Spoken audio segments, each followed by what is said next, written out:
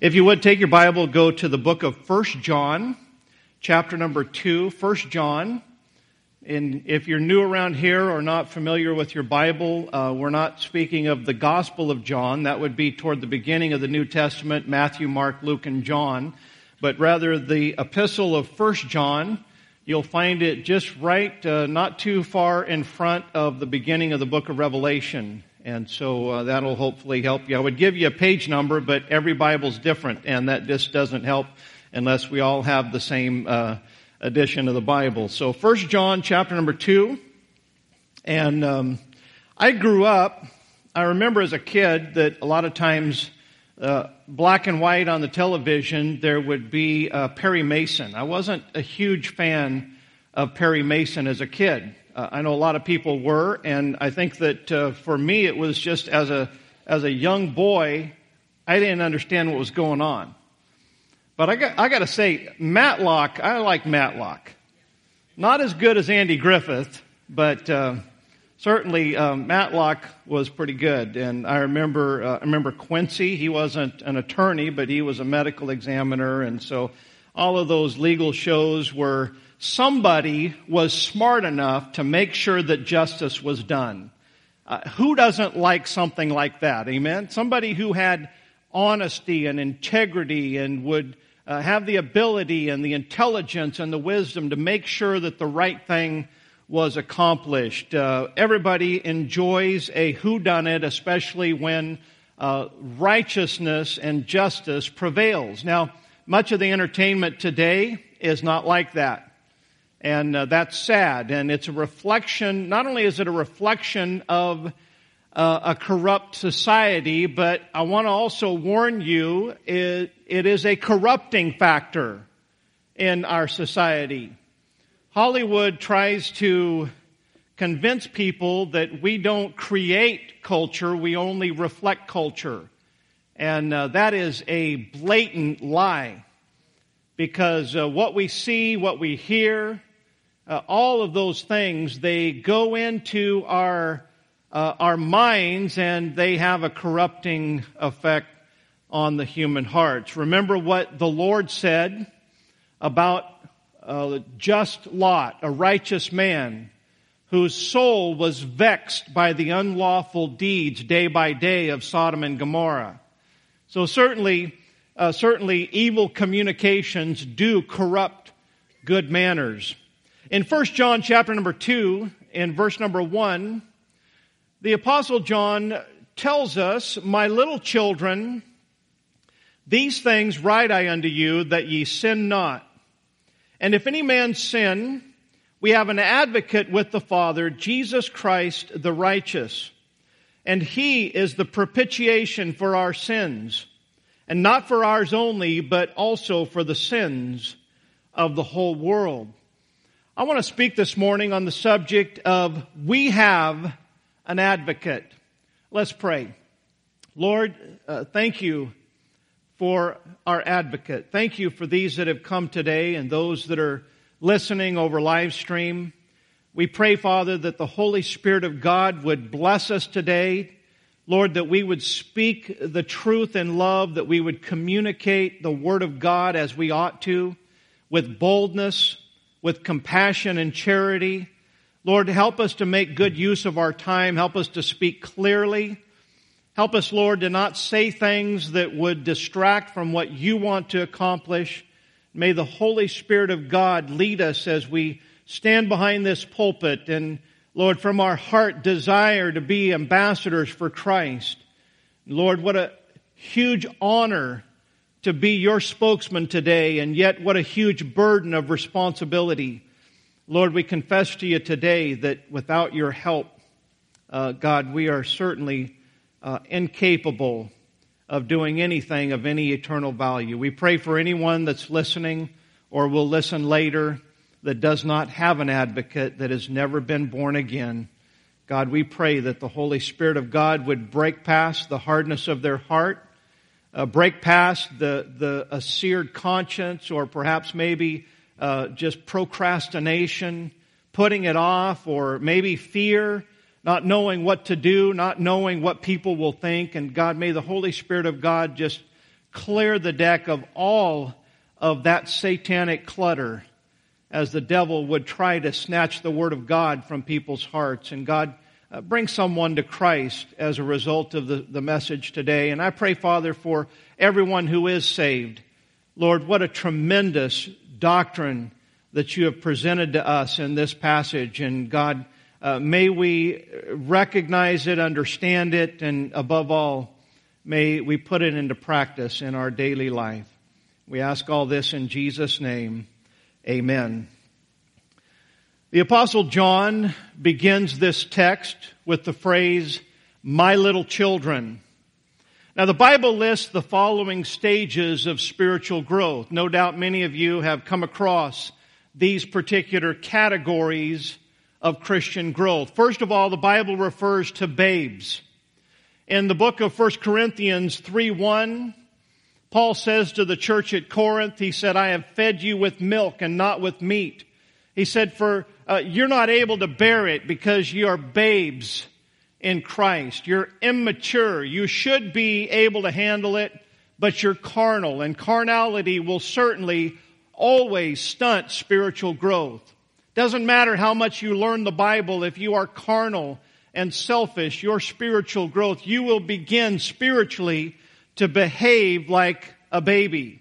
Then, of course, 1 Peter 2:2 says that we should, even adults, should desire the sincere milk of the Word of God, that we may grow thereby, and desiring that sincere milk as babes in Christ. The second category that the Bible tells us of is little children. And of course, the Apostle Paul was concerned about the Christians in Galatia. They had been doctrinally corrupted. They had added works to their faith in Christ, and they had this kind of amalgamation of faith in Christ and keeping the Jewish law and circumcision and all of these observing the Sabbath and so forth. And Paul said, "My little children, of whom I travail in birth until Christ be formed in you." And then also, he also says in the book of Galatians that we are all children in Christ Jesus. And of course, that's number 3, and that's found in Galatians 3:26. And who can forget Romans 8, where the Bible says, "As many as are led by the Spirit of God, they are the sons of God." Number 4, the Bible refers to young men. And then number 5 refers to fathers. Both of those are found in 1 John 2:13. Number 6, the Bible tells us of elders. And of course, 1 Peter chapter 5, verse number 5 says, "Ye younger, submit yourself to the elders." Elders is a title often referred to, or is referring to pastors or bishops, but in many cases there are elders in a church that are at a higher spiritual level than others. And you know what? You don't have to be a pastor to have the quality of Christian growth and maturity of any elder. And may God raise up more elders in the body of Christ, men who are seasoned and patient and understanding and know how to live and walk godly and not full of pride and selfishness. And then, of course, number 7, the Bible refers to as the aged. Titus chapter 2 refers to aged men as well as aged women. These would be kind of the people, and you know, there's not necessarily an age factor in these spiritual levels of maturity, but we were talking last night, I think, with one of the men, and talking about how in the Old Testament, if somebody's really old, the Bible refers to them as well-stricken in years. And maybe some of you understand what that means, and I'm certainly at the beginning stages of understanding what that means. We went on a bike ride the other day, took Anna for her 30th birthday, and we went up to the Virginia Creeper Trail. And I know if you've never been there, if you've never heard of it, it's about a 19-mile bike ride, and most of it is kind of very gradually downhill, so it's nothing real extreme or intense. But, you know, from the first pedal of that bike trip, my right knee hurt. And I thought, it's just got to loosen up. It didn't loosen up. And this was last Thursday. And it's hurting as I stand here. Go figure. Things like that just happen. And I know that many of you are just saying, oh, preacher, you don't even know what you're talking about yet. I understand, but the Bible refers to as the aged. So these are all different Bible terminology. We often refer to people, we classify them as infants and toddlers and juniors and junior high and teenagers and so forth. And certainly we could use those to make a spiritual equivalent. But these are Bible terminology that God refers to as far as different stages of spiritual growth. I'll say more about that here in just a moment. Number one, I want to talk about our identity this morning. How we see ourselves versus how God sees us. When John addresses the readers of this epistle, and I remind all of us that even though there were specific people that John was writing to, the Bible says all Scripture is given by inspiration of God and is profitable for doctrine, for reproof, for correction, for instruction in righteousness. And so while the entire Bible isn't doctrinally written to us, the entire Bible is profitable to all of us. And so yes, we can make personal application of this writing and John referring to us as little children. But notice in verse number 1, he says, "My little children, these things I write unto you." But notice in the second sentence, he says, "And if any man sin." He doesn't refer to them consistently as little children.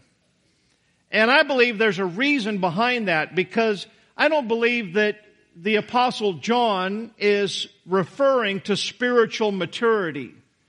But rather, I believe he's referring to our identity. You know, we may be mature elders. We may be in that category of the aged women and the aged men.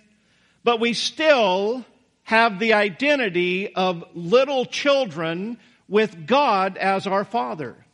Doesn't matter how old you are or how long you've been saved. Doesn't matter how many battles you've won or lost. We are all little children, and the more that we see ourselves as little children with God as our Father, I believe the more humble we will stay and the closer that we'll be to our Heavenly Father. I think of what Jesus said in John 13:33, speaking to His disciples, grown men, rugged fishermen. And He said, "Little children, yet a little while I am with you. Ye shall seek me, and as I said unto the Jews, whither I go, ye cannot come, so now I say to you." I believe we read that verse last week in our resurrection message, as we talked about the fellowship of the resurrection. Our identity, how we see ourselves versus how God sees us. Satan will do everything that he can within his power to pervert our self-awareness. He'll tell you you're bad, but he won't specifically tell you what you did that was bad. He'll remind you of your past sins, your failures. In fact, he'll even remind you of the sins that you've already gotten right with God about. Since we're right here, look at 1 John 1:9. 1 John 1:9 says, "If we confess our sins, He is faithful and just to forgive us our sins and to cleanse us from all unrighteousness." Listen, we could go on and on this morning. We could preach a whole message of how that when God forgives us, that forgiveness is absolute and complete. I mean, the Bible teaches us clearly that God forgets our sins. He puts them in the sea of His forgetfulness. He removes them from us as far as the east is from the west. You say, "God, remember that sin that I committed?" And if we have gotten it right with Him, it doesn't matter if we got it right with Him 5 minutes ago or 5 years ago. "God, remember?" And God's go, "No, I don't remember. I distinctly remember forgetting about that sin." And that's the way our holy, righteous, merciful, gracious Heavenly Father deals with His children. When we confess it. And by the way, Let me remind you that that word confess is the declaration of something that is so, something that is true. It cannot be false. It means that we're coming clean and transparent with God. We're not saying, God, I'm sorry, but, kind of like many marriage relationships are. Honey, I'm sorry that I said that, but you made me angry. The kind of throwing in the blame game or justification. Hey, I'm sorry that I said that to you, but I didn't get any sleep last night. No, just say I'm sorry and be sorry about it. Amen? Come clean, confess it, own it, take responsibility. And when we do that before God, guess what God does? He promises that He is faithful and just to forgive us our sins and to cleanse us from all unrighteousness. The devil is going to bring up your past, even if you have genuinely, sincerely gotten right with God. You know what religion, the devil loves even Christian religion. The devil loves a religion where you go in and you confess to an earthly minister, a father, if you will. The devil loves that. The devil loves when that particular religious leader gives you penance and gives you some things that you can do in order to atone for your own sin. Because human nature is, I don't feel clear until I have done something to pay for my sin. And that is, that religion, it might make sense to the corrupt Adamic nature, but listen, it is corrupt in God's eyes. We cannot atone for our own sins. You couldn't do enough harm to yourself in order to pay for one sin because you are not holy. And only the blood of Jesus Christ can cleanse us from all sin. And what we have to do is we have to step back and say, you know what? I cannot pay for my own sin. I can do nothing because what needs to be done to atone for my sin has already been done, and it was complete and it was finished on the cross of Calvary some 2,000 years ago. We don't help the Lord save us. We put our faith and our trust in Jesus Christ and what He did on Calvary's cross. Our identity, Satan is going to do everything he can to pervert your self-awareness. In 1 Corinthians chapter 14 and verse number 20, Paul tells these believers, he says, "Brethren, be not children in understanding. Howbeit in malice be ye children, but in understanding be men." You know what the Lord's saying? In malice, we should be children. Children are innocent. Children don't know. The children are naive, are they not? They're ignorant because there's so many things out there in the world, corrupting things that they don't even have a clue about. When it comes to malice, when it comes to wickedness, when it comes to worldliness, Paul says, look, be children in that, but don't be children in understanding. And you know what? Too many of God's people today put too much stock in their feelings and not enough stock in the understanding of the Word of God. Well, preacher, you don't understand. I just don't feel like God's forgiven me. So? Listen, I'm not going to be compassionate of your feelings when your feelings are messing you up. That's not compassion. That's not compassion at all. When our feelings are lying against the promise of God's Word, we need to look in the mirror and say, listen, my feelings are messed up. And I've got to start seeing myself, my identity, the way that God sees me. When our identity is inaccurate, you know what happens?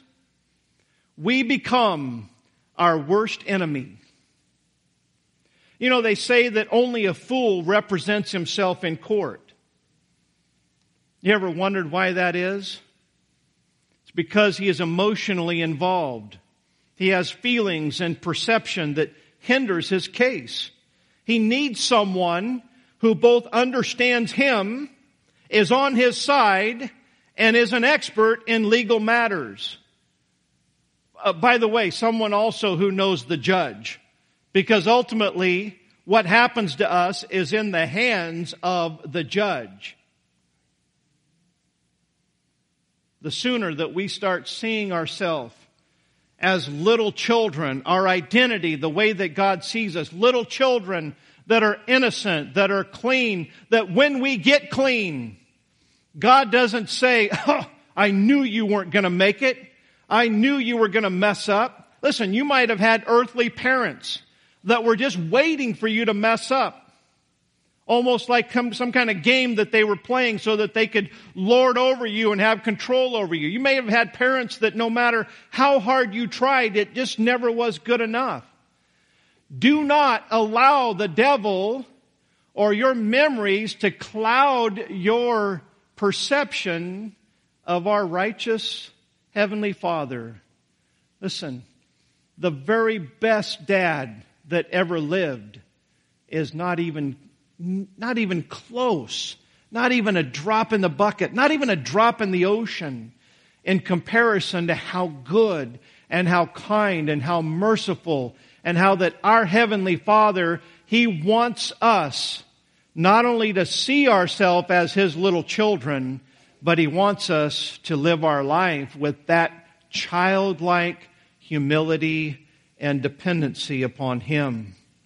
And so John starts out by talking about our identity as little children. Number 2, he talks about, he's insinuating, if you will, that we have some adversaries. You don't need an advocate if you don't have an adversary. And the adversaries that we have, I refer to this morning as the circle of opposition. You know, if you've ever read any books about war, you know that it is almost impossible to win a two-fronted battle. You know, David did it once. I think Joshua did it once. We find that Hitler wasn't able to accomplish it. In some ways, America fought a two-fronted battle in World War II. We had the Pacific Front and we had the European Front. But let's face it, America wasn't in that battle. We weren't by ourselves. There were many allies. That's why they called it a world war. Fighting a two-fronted battle is almost impossible to win, but we have opposition that isn't on two fronts. It's 360 degrees around us. 2 Corinthians chapter 7, verse number 5, Paul talked about the frustration sometimes that we feel in the Christian life. He said, "For when we were come into Macedonia, our flesh had no rest, but we were troubled on every side. Without were fightings, within were fears." I say 360 degrees, but yet the reality of it is our battles are not only outward, but they're also inward. Life, the Christian life, listen, if you think that getting saved, if you think, hey, I'm going to accept Christ as my Savior, and then all my problems will be over, I would be lying to you to tell you that if you get saved, that everything's going to be wonderful. In fact, I'm going to just warn you that if you get saved, you may have more troubles than you ever even imagined. But I will say this, there'll be different kinds of troubles. And there'll be better troubles. There'll be the kind that God works them together for good in your life. They'll be the kind that will draw you closer to the Lord, will purge out the dross in your life and bring out the gold. They're the kind of things that while they may be very, very difficult for a season, you'll be able to look back and say, you know what? Now I see what God was doing in my life. That was not pleasant. That was not enjoyable. But thank God that suffering came from a heavenly Father who knows me and loves me and knows what's best, rather than suffering coming from my own stupidity and my own mistakes. Those are the kinds that are very difficult to live with. When we suffer and we look back and you go, why did I do that? Sometimes we end up beating ourselves up when God's not beating us up. And then the devil recognizes that, and guess what he does? He piles on, and he's awfully good about that. Who is against us? Well, first of all, ourselves. The Bible says in 2 Timothy 2:25, Paul's talking to Timothy, a young preacher.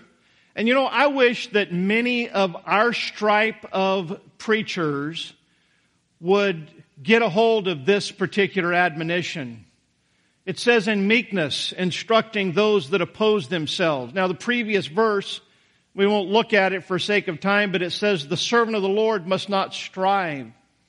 I wonder how much Bible-believing preaching has been filled with strife from the man of God who's basically just trying to lord over God's people with fear and intimidation and threatenings. And, I'm sure that there were some old prophets of God that when they said, flee from the wrath to come, they probably weren't saying it effeminately. Oh, excuse me. I guarantee you that, some of these modern preachers today, I wonder about them. I mean, some of the preaching today is so soft. Wouldn't you agree? I mean, not a whole lot of backbone, not a whole lot of courage. And I don't know how much of it is an overreaction to some preachers that get up and they have to roar and they have to yell and scream and have veins popping out in their neck. And I'm not saying that that's always wrong. There are men who are just passionate and that's their personality. But I also know some people, it's like, I'm trying to create fear so that they will do what I think that they ought to do. The Bible says that God speaks in a still small voice. And the bottom line is God says the servant of the Lord must not strive, but be gentle unto all men, patient. And then he goes on to say, in meekness, instructing those that oppose themselves, if God peradventure will give them repentance to the acknowledging of the truth. Listen, you're looking at a preacher that I want everybody listening today to respond to the message.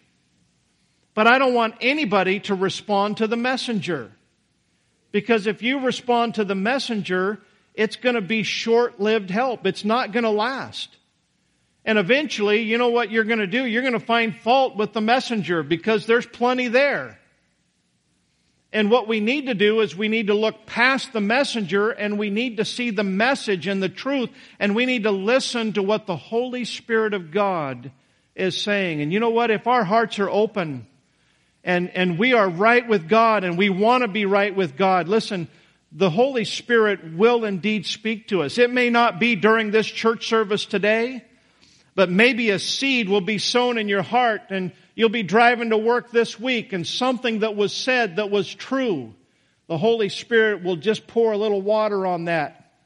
Little sun will shine on it and all of a sudden it'll start to sprout and it'll start to bear fruit in our life.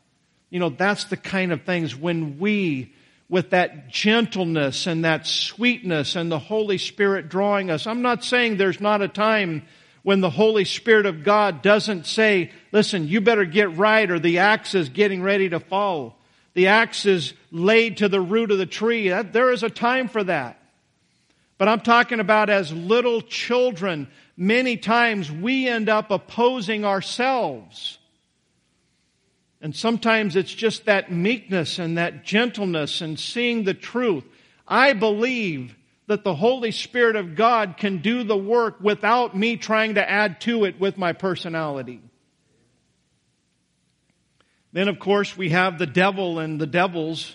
They certainly oppose us. He is the accuser of the brethren. I mean, think of all of the heartache and suffering that Satan caused Job, the servant of God. Now, God was not influenced ignorantly. God had a bigger plan and a bigger purpose for Job's life, but certainly Satan was at the root of all of Job's suffering. And then the world is against us. I mean, the lust of the flesh and the lust of the eye and the pride of life, they are all certainly an enemy that compass about from every direction. And boy, we live in a day and age where it's impossible to escape from this world. The influences of it are everywhere. My prayers, my heart goes out to those of you that are raising children in this day and age and in this culture that we live in. You have your work cut out for you. It's way more difficult for you than it was for me. And it was way more difficult for me than it was my parents, and certainly more than my grandparents. Parents, God has entrusted you with these little souls.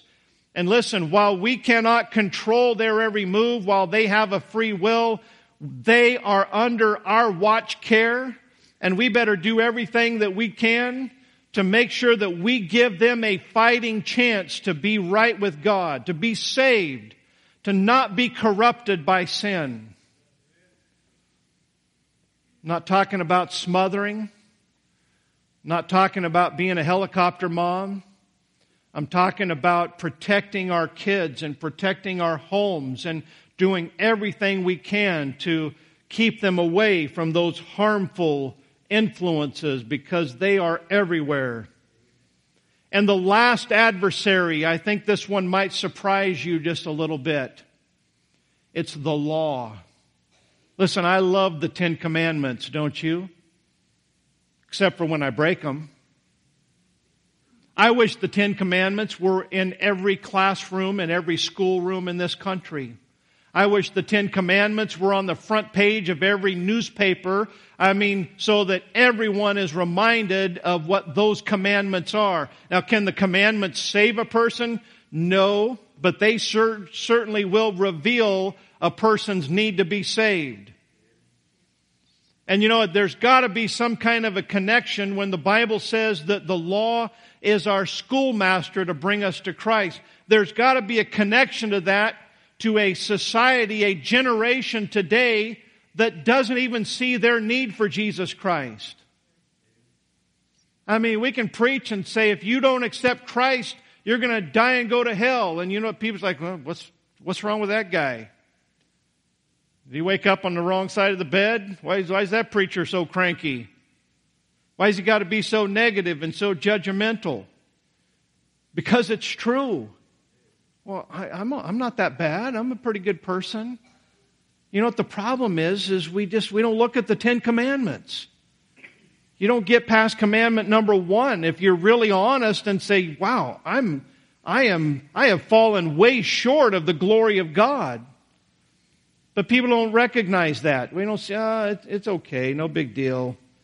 And that's the problem. But the law is our adversary, believe it or not. Romans 7 and verse number 9, Paul says, for I was alive without the law once. But when the commandment came, sin revived and I died. I think it's very probable that this has something to do with the age of accountability. Verse 10, and the commandment which was ordained to life, I found to be unto death. For sin, taking occasion by the commandment, deceived me, and by it slew me. The law ends up being our adversary. Why? Because of who we are, our nature. The law is perfect and just and holy, but we are not. We came into this world with a corrupt nature that we inherited. That tree of the knowledge of good and evil, it was pleasant to look at, and it was a tree desired to make one wise, and boy, did it not make man wise. We know and we understand some things that God did not intend for us to know and understand. It's called evil. It's called sin, and God wanted us to be innocent for all of eternity, but we messed it up. And our nature, we look at the 10 Commandments and say that is the standard. But every single one of us can find at least one of those commandments that we have broken the holy law of God. Thou shalt not, and we did. That makes us sinners. And I got news for you. While there are big sinners and little sinners, there are people who sin a lot, people who sin a little. You're still in the category of sinner, and you have fallen short of the glory of God. And without that sin being atoned for even the one little one that's on your record, without it, you will spend eternity in the lake of fire. That's how holy our God is. You say, well, how could He do that? Because He's holy. You say, well, that's not a very good God. You ever thought about Calvary's cross there? He paid the price for us. I'll say more about that here in just a minute. Number 3, I want to talk finally, and this is the message. I want to talk about our advocate. Somebody, please help me. I've messed up my life. My sin has finally come back to haunt me. I'm buried, I'm drowning. Everything that I've done has come back to haunt me. The chickens have come home to roost. Life is not what I expected. The pleasures of sin season is over, and it's time for reckoning. The purpose of the teaching of the advocacy of Christ is primarily, look at it with me once again, verse number 1. He says, I write these things unto you that ye sin not.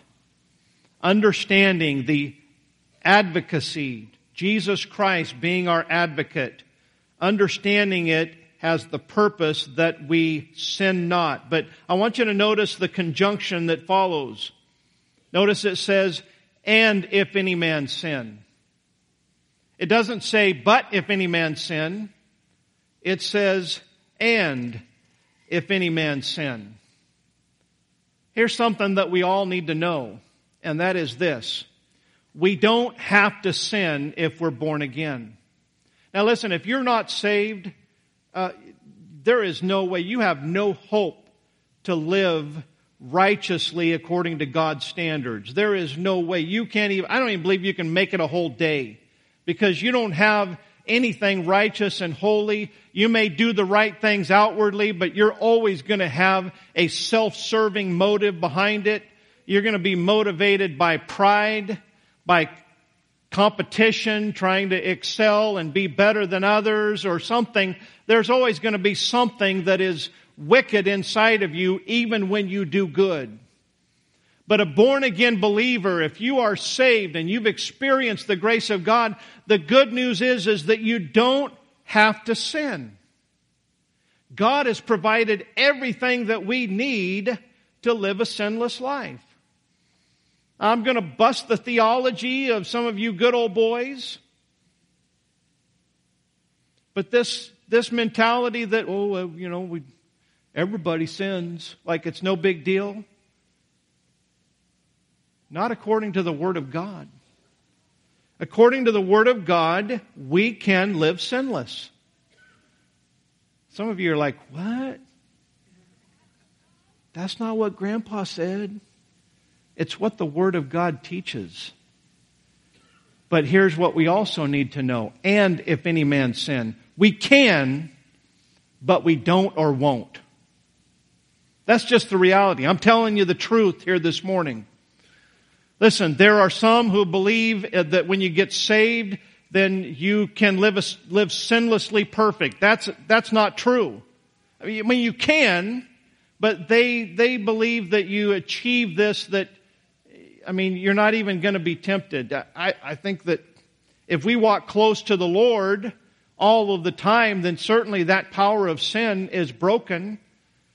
But they almost make it something that it's not, or they do make it something that it's not. And then you got others, it's just like, sin's no big deal. We're all sinners.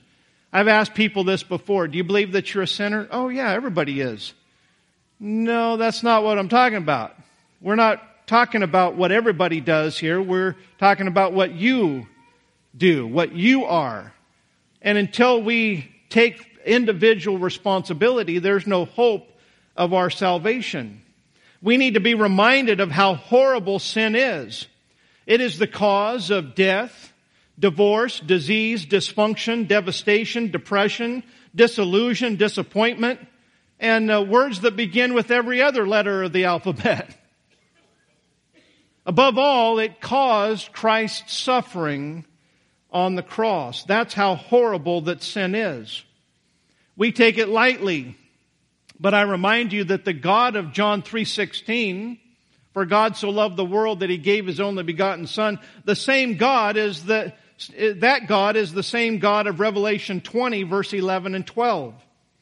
And I saw a great white throne and Him that sat on it, from whose face the earth and the heaven fled away. There was found no place for them. Now, I don't know about you, but the thought of just being one-on-one, standing before a holy God, a holy judge, with everything else, all of the entrapments, there's nowhere to hide. I mean, have you ever been around somebody who's like, I wish I could just kind of hide? There's going to be no pulpit to hide behind, no pew to hide behind. It's just nothing even exists except for the throne with a holy, righteous God, and we see ourselves standing there, nothing but us and Him. That's a terrible, terrible thought. And I saw the dead, small and great, stand before God. The books were open, and another book was open, which is the book of life. And the dead were judged out of those things which were written in the books according to their works. And it goes on to say that death and hell were cast into the lake of fire. That's the same God of John 3:16. We need to understand it. This fearful judge is also our Heavenly Father, who, by the way, wants us to have fellowship with Him. You know, we didn't, for sake of time, we didn't read 1 John chapter number 1, but most of that chapter is talking about our fellowship with our Heavenly Father. You should read it when you go home today. How would you feel if your worst sins were caught on secret camera and broadcast to the entire world, including being broadcast to the ones to whom they would hurt the most? You know, some of our secret private sins, many of them, most of them are against somebody. And how would you feel today if some secret camera saw that and they sent that to whoever it would hurt the most? They sent it an email to them, an attachment, a Facebook post. That would be pretty troubling, would it not? And I'd like to remind you that sin always hurts someone. Always. Oh, my sin's just hurting me. There is not an exception. Eventually, or whether it be on the surface or under the surface, sin always hurts other people. I read a headline in my Fox News app this morning. Some mother in California had a 3-year-old, a 2-year-old, and a 6-month-old baby. Her mother, who lived with them, worked the night shift. She comes home yesterday morning, and she finds a horrible, horrible sight. I'm not even going to tell you, we've got children in here, but that mother did something that was so evil and wicked. And whatever her reason is, whether it's satanic or selfish or whatever the case may be, that is a wicked, wicked person. And I think about what that mama did, and I think, you know what? She's going to stand before a righteous judge. And I don't have any problem, at least today. Don't fault me for not being compassionate, but you know what? That mother, what she did to those children, you know, we would certainly say she deserves to go to hell. But you know, we look at things and the bottom line is we all deserve to go to hell. You don't have to do something that heinous to be a sinner and to fall short of the glory of God. You cannot lie or blame your way out of your sin. You're busted. You're shamed. You're guilty. We know God has promised not to forsake us, but when we sin, we feel like He has. Some of the things that we have done and we know that God knows, they're the kind of things that if somebody did them to us, we'd have a hard time forgiving them. And so our conscience torments us because in our self-righteousness, we assume that God would never forgive us because if somebody did that to us, we'd have a hard time forgiving them. Job, in his frustration, spoke of a daysman, an umpire, an arbitrator, a mediator, if you will. In Job 9:33, he said, "Neither is there any daysman betwixt us." That daysman was the advocate that showed up on the day of court. That's where the term daysman came from. That he might lay his hand upon us both. Job wanted an audience before a holy God, someone that could, he wanted to know, why is all of this happening? If I could just plead with God. And don't you know that Job in his suffering, he's examining his own life. He's got 3 friends that are playing devil's advocate, and they're certainly examining every potential sin, fault, and failure and weakness in Job's life. And it's just heaping guilt and frustration upon Job, and he cries out, God, if there was just someone that could mediate, but if I could just get my argument before you, if you could just hear my case. The Apostle Paul speaks of Jesus as our only mediator, for there is one God and one mediator between God and men, the man Christ Jesus. Sorry, Roman Catholicism, Mary's not a mediatrix. It's a lie, it's not true. You pray to her, you can pray to her all that you want, but she can't hear. That's man-made. And by the way, if you studied that out in history, you'd find that that's just a Christian repackaging of Baal worship and paganism that was going on before. Constantine took pagan religion and Christianity and he just amalgamated them together. Our text today refers to Jesus as our advocate. If you've ever been in serious trouble, you know what it's like to want and to need an advocate.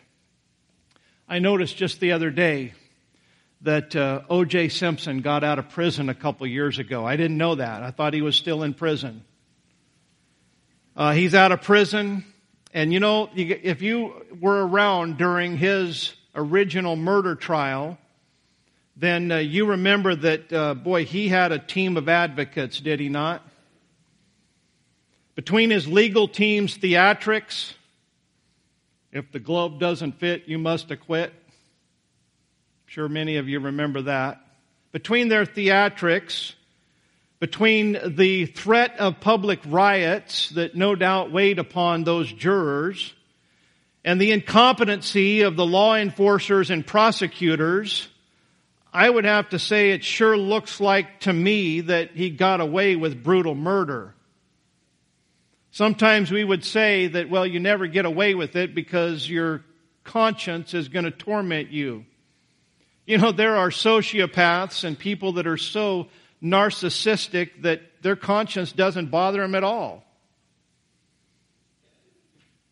Nevertheless, just like all of us, his day's coming. And he and we will all stand before the judge. Romans 2:16, in the day when God shall judge the secrets of men by Jesus Christ according to my gospel. Notice in our text that our advocate is Jesus Christ, the righteous. He's not like O.J. Simpson's legal team. They were not righteous. They weren't honest. They were manipulative. But our advocate is righteous. 3 people were asked the question, what is integrity? One man who was a philosopher answered, integrity is how you act when no one else is watching. A second person, a businessman, said, integrity is, it means that when you shake hands on a deal, no written contract is ever needed. The third person, a lawyer, looked this way and that and said, what do you want it to mean? That's often the way that we view an advocate. But Jesus Christ, our advocate, is a righteous advocate.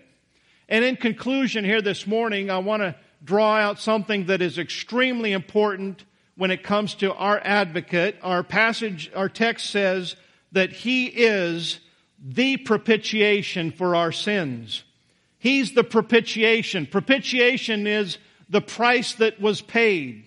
You know, when the consequences of the law are fulfilled, when the payment is made, then the law is satisfied. The law is, then we are no longer at odds with the law or the judge because the price has been paid. That's propitiation.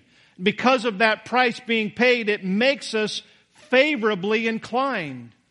I mean, if the judge says, listen, the law, the demands of the law have been met, the judge no longer has to look at us with enmity, but rather he can look at us with love and with friendship. Jesus is the propitiation for our sins, those of us that are saved, but also for the sins of the whole world. Listen, Calvinism twists the truth with too much human reasoning, not enough Bible believing. Listen, I'm not against human reasoning. There's some things we got to think about. We got to try to figure out. But listen, if human reasoning trumps what the Scripture actually comes out and says, this says that He's the propitiation for the sins of the whole world. There's no limited atonement. Anyone and everyone, whosoever will, can partake in the propitiation, the payment of our sins, the Lord Jesus Christ.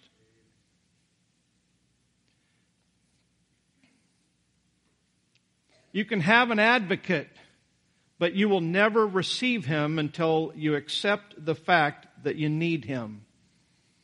That's why He's the propitiation for the sins of the whole world, but the only ones that benefit are those who receive Him. In an old Dennis the Menace cartoon, the scene is bedtime prayers. And here's Dennis the Menace kneeling with his hands folded at his bed, looking up toward heaven. And he has on his pajamas and a cowboy hat and a toy six-shooter strapped at his side. Dennis says, "I'm here to turn myself in." You know, from the heart, that's where we need to get with God. God, I'm here to turn myself in. Romans 3:19, now we know that what things soever the law saith, it saith to them who are under the law, that every mouth may be stopped and all the world may become guilty before God. I'd like for you to turn in your Bibles to Romans chapter number 8. And we'll see the value of our advocate, because the adversaries that we are compassed with, 360 degrees, adversaries without and within, the devil, the world, the flesh, ourself, the law. Listen, without God's grace, without the propitiation, we are in trouble. In Romans chapter 8 and verse 31, what shall we say then to these things? If God be for us, who can be against us? He that spared not His own Son, but delivered Him up for us all, how shall He not with Him also freely give us all things? Who shall lay anything to the charge of God's elect? It is God that justifieth. Who is he that condemneth? It is Christ that died, yea, rather that is risen again, who is even at the right hand of God, who also maketh intercession for us. Listen, if you struggle with false guilt and the devil constantly beating you up over your past, over your failures, doesn't matter if it's past yesterday, you should get familiar with this passage of Scripture. Remind yourself and remind the devil, look, God, because of Jesus Christ, because of Calvary's cross, He's for me. You can be against me all you want, but I don't care, devil. Verse 35, who shall separate us from the love of Christ? Shall tribulation or distress or persecution or famine or nakedness or peril or sword? As it is written, for thy sake we are killed all the day long. We are accounted as sheep for the slaughter. Nay, in all these things we are more than conquerors through him that loved us. For I am persuaded that neither death, nor life, nor angels, nor principalities, nor powers, nor things present, nor things to come, nor height, nor depth, nor any other creature shall be able to separate us from the love of God which is in Christ Jesus our Lord. I'm not a big Ernest Hemingway fan. I kind of like the little short story on the old man in the sea. But I know that Ernest Hemingway had a very, much of his writings were very narcissistic and very fatalistic, very corrupt, if you will. But he wrote a story about a father and son who had a serious misunderstanding. In the story, the boy finally runs away from home. The father, however, is not content to let his son go. In an effort to find the boy, the father puts an ad in the Madrid, Spain newspaper. It contained these words: "Dear Paco, meet me at the town square at noon on Sunday. All is forgiven. Your father." That Sunday at noon, 800 men by the name of Paco showed up at the town square. They all came seeking the forgiveness from their fathers. Colossians 2:14 says, "Blotting out the handwriting of ordinances that was against us, which was contrary to us, and took it out of the way, nailing it to his cross." Folks, God wants us to be reconciled to him and have fellowship with him. All is forgiven. We have an advocate. We have a propitiation. Who is it? It's Jesus Christ the righteous. Will you accept your guiltiness and receive his forgiveness? Because you have an advocate.